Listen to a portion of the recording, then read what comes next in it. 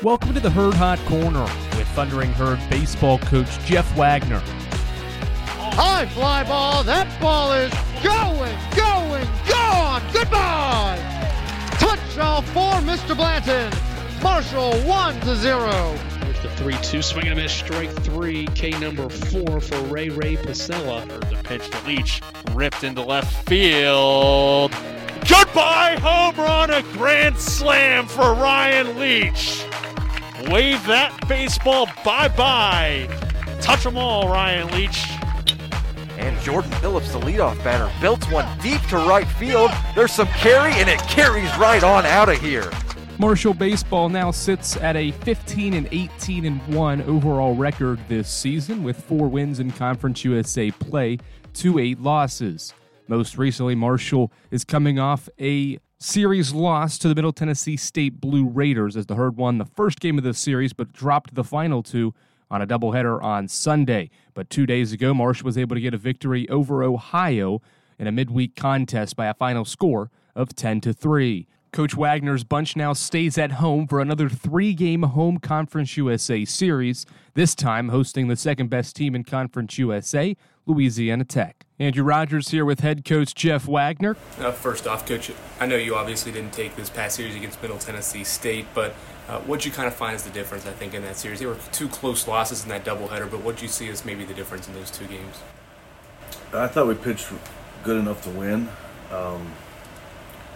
We didn't have the offensive production from the foundation of our lineup, which is probably 6 through 9.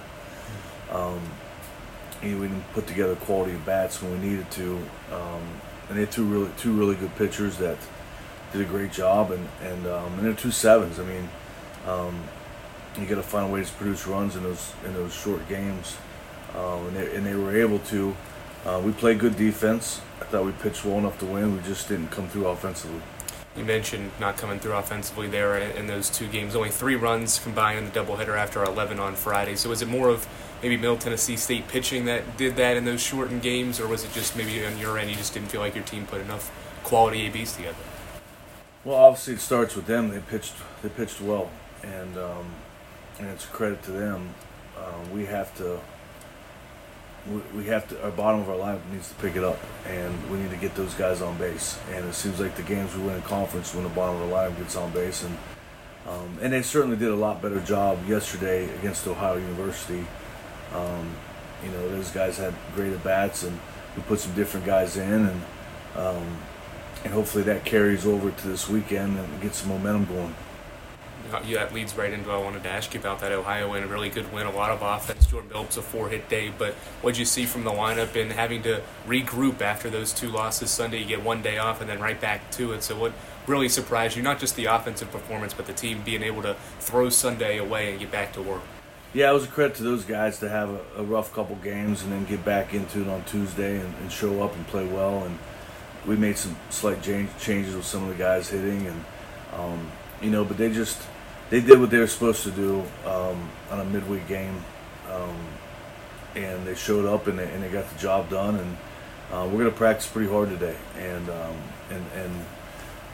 have a good practice on Thursday, and give everything we have for this weekend.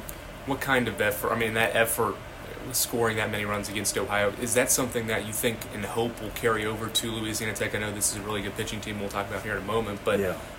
How do you carry that non-conference scoring output into conference play, because the numbers have maybe dipped a little bit when you get into conference play here?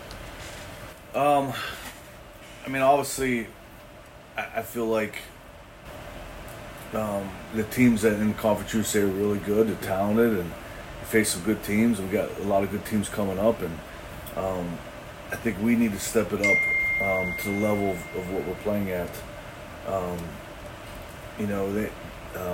You bring in Louisiana Tech, and all 3 starters are really talented. We faced them last year. They're older. They get some older arms. The guy on Friday is as good as it gets in this conference, and he's got good stuff, but not even that. His pitchability is really high. He knows how to pitch, and we're going to have to scrap for every single run against him. You mentioned you're pretty familiar with this pitching staff and team in general, so how much do you kind of look back and follow those tendencies maybe from last year and that sort of thing? Well, and I think if you ask Coach Burrows, too, we've had some dogfights, both teams. Back to 19 when we beat them in the conference tournament in I think the longest game ever in Conference USA history. Yeah. And then we went down there and we split a series with them that was just a dogfight. I mean, they won the first two, we won the second two. And I think that I expect that this weekend is going to be a dogfight, and it could go either way. And I know they're going to be ready, and we're going to have to be really good in order to give us a chance to beat them. Talked about their good pitchers and their good staff in general. Really, two guys are batting in, I think, the top 10 in batting average. So you've got some really good talent on both, not just the pitching side, but hitting and fielding too. So this seems like maybe one of the more well-balanced teams and a good team to have at home as well. Yeah, I mean, they're dangerous offensively. If you look at their numbers in conference and our numbers in conference offensively, we're about the same. I think we're both, closer to the bottom offensively. But, the young kid is the guy that really gets their offense going. He's the guy that,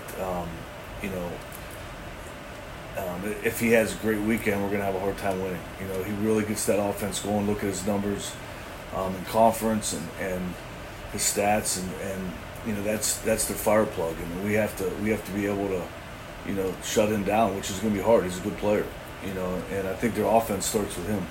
Looking ahead, obviously, we've still got a lot of baseball left, but when you look at the league standings, you're only 3 back of third, so there's a lot of movement still to be there. So how important is it to just get 2 of 3 and slowly try to climb these things, just because there is so much kind of clutter in there in the middle? Well, that was my message this last weekend. Even though we didn't get it done and we lost the series, you're one good weekend away from being right back in it. And, and that's the ultimate goal, is getting into the conference tournament, and anything can happen once you get in the conference tournament. And, but we got to take each series one by one, each game one by one, and got some really good teams coming up. But we got to focus now on Louisiana Tech and play each game, one at a time. Thanks for the time. Thank you. Thanks for listening to the Herd Hot Corner. Tune in again next week as we talk with head softball coach Megan Smith-Lyon. Until then, Justin Zimmer and Ray Ryerson have the call of Marshall versus Louisiana Tech.